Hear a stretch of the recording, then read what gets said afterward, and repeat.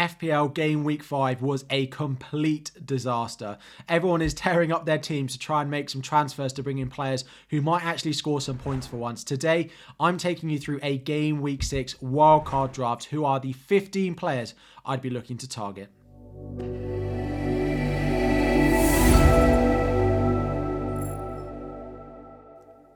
What is up, everyone? FPL Harry here. Today we are having a look at a game week 6 wildcard draft.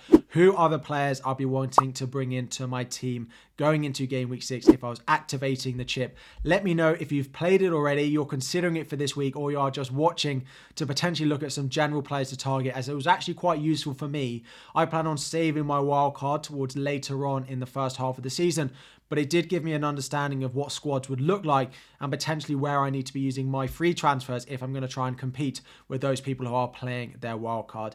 If you enjoy these videos, please hit that like button, subscribe if you are new to the channel as well, and let's dive in. We're going to start in goal. To be honest, it's Areola +1. The fixtures for West Ham are not that great over the next 3 or 4 game weeks, but from about game week 10 onwards, you could pretty much play Areola every week at 4.1 million. I am backing Flecken as my second keeper, actually, he probably is the second keeper because you would play Areola most weeks. Brentford do look pretty good. They are going to be without Rico Henry for a fair few number of game weeks, it does seem, but I still think that he is a really nice option at a very affordable price. There are a couple of others that you consider, like potentially going with Leno of Fulham, but their underlying data is some of the worst in the league from a defensive point of view. So Brentford do look better than Fulham defensively, so I have gone with Flecken as the number 2 goalkeeper. In defence, we have gone with double Newcastle. It is time to be targeting those Newcastle defenders, and I've gone with both Botman and Fabian Schär. Now, Kieran Trippier is probably the one that people are thinking already, well, why is he not in this draft? Just having Trippier in over either Botman or Schär does mean you can't afford to go with the attack that I think this wildcard draft has the ability to go to. I do also think that Trippier is a great pick, but I do think with Livramento waiting in the wings, he probably has more rotation threat than either Botman or Schär, who have no real backup in terms of their centre-back options. Lascelles is really not at the pace that Newcastle need him to be anymore.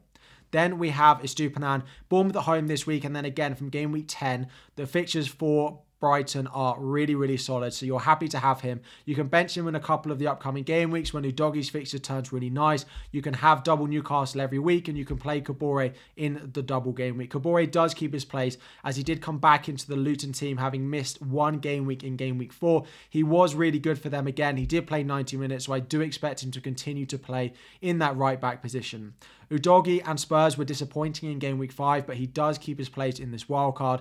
Again, he is a really nice price. He has good attacking threat, and from game week 7 onwards, their fixtures do start to turn. Game week 8, they have Luton. Game week 9, they have Fulham as well. So for his price, his attacking threat, he is the last defender to talk about. And then moving into midfield, and things do change a little bit. Personally, if you are playing your wildcard in game week 6, it is time to buy Mo Salah. Everyone wildcarding in game week 8, 9 or 10 will be wildcarding in order to fit in the Egyptian king into our FPL teams. So if you're wildcarding now, in order not to be left behind, you need to be picking Mo Salah in your draft. So he is in here at 12.5 million. Now, in order to get him, you do have to make a couple of sacrifices in the squad, and part of that is why we don't have Kieran Trippier in defence. Marcus Rashford keeps his place. Now, Manchester United are not performing well. However, he has looked one of the few players who looks like they might be able to score. Højlund also linking up with Marcus Rashford is a good link up, and I think Rashford could continue to get something, and the fixtures, including Burnley away this week, means I have decided to go with Rashford. When there is the fixture turn in game week 8 for Spurs, Marcus Rashford up to Heung-min Son is a transfer that is very easy to make if Manchester United continue to perform poorly. However, with the fixtures that they do have over the next 2 of Arsenal and Liverpool for Tottenham, I have decided to go with Rashford in here over having Heung-min Son in this draft. I do keep Maddison, so I do still have Spurs attack. We do still have Udogie, so you still have double Spurs in this draft, and I really like what Maddison can do. And with the fixtures, I think you continue to perform well. Then we have 2 cheaper options. We have Bryan Mbeumo, who's not going anywhere, up to 6.9 million, but still a great option. Everton and Nottingham Forest in the next 2. He is going nowhere from any of my drafts. One of the best players, one of the best decisions I made going into the start of the season was picking Bryan Mbeumo in my team.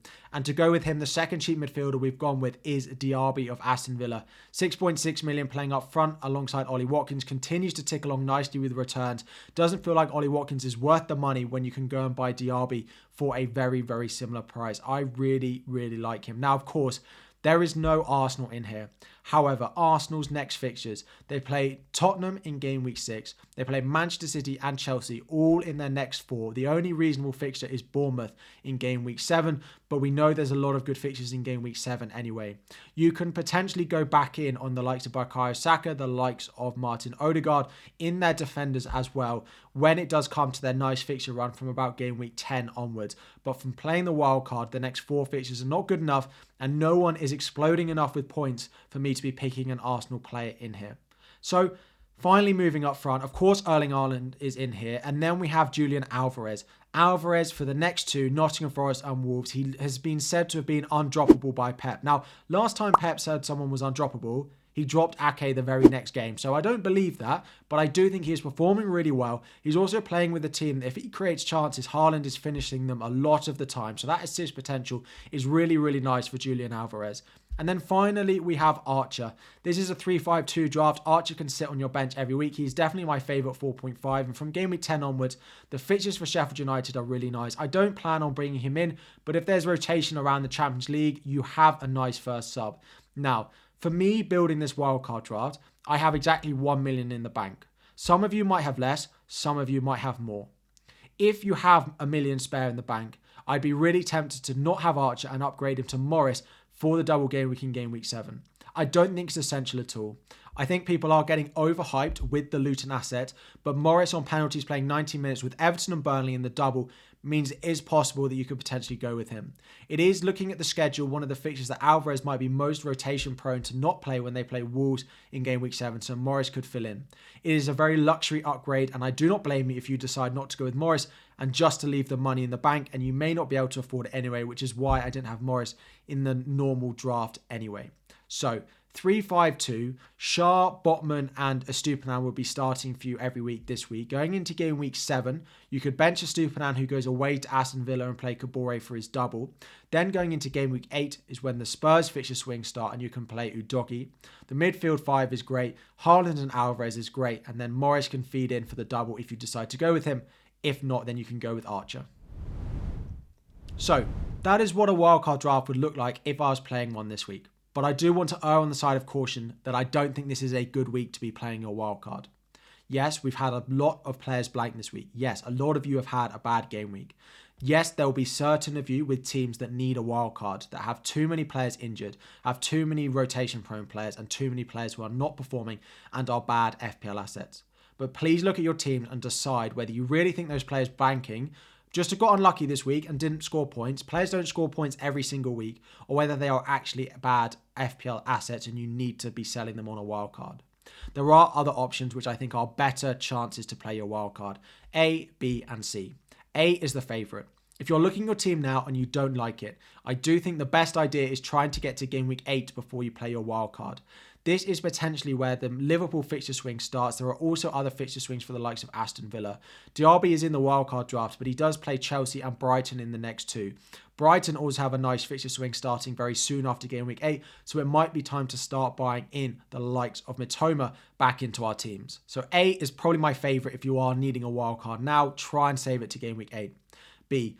This is actually when the Liverpool fixture swing ends, so you could use it to potentially sell the likes of Mo Salah, who a lot of people are buying in, or C, which is game week 19, which falls after the Manchester City versus Brentford blank game week in game week 18.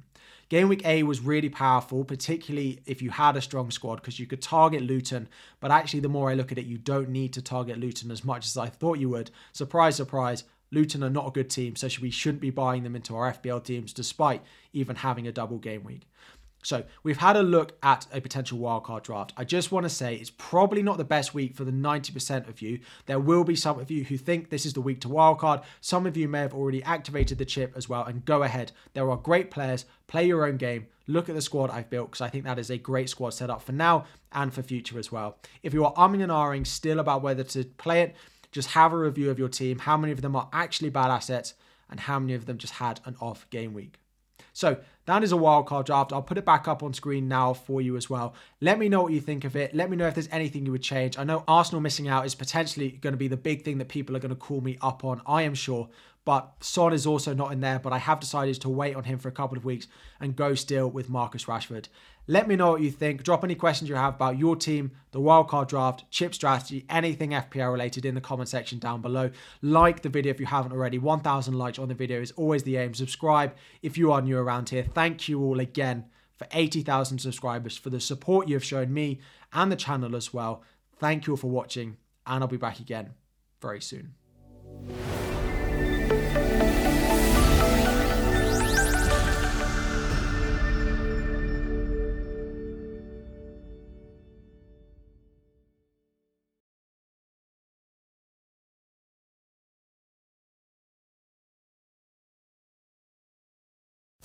Sports Social Podcast Network.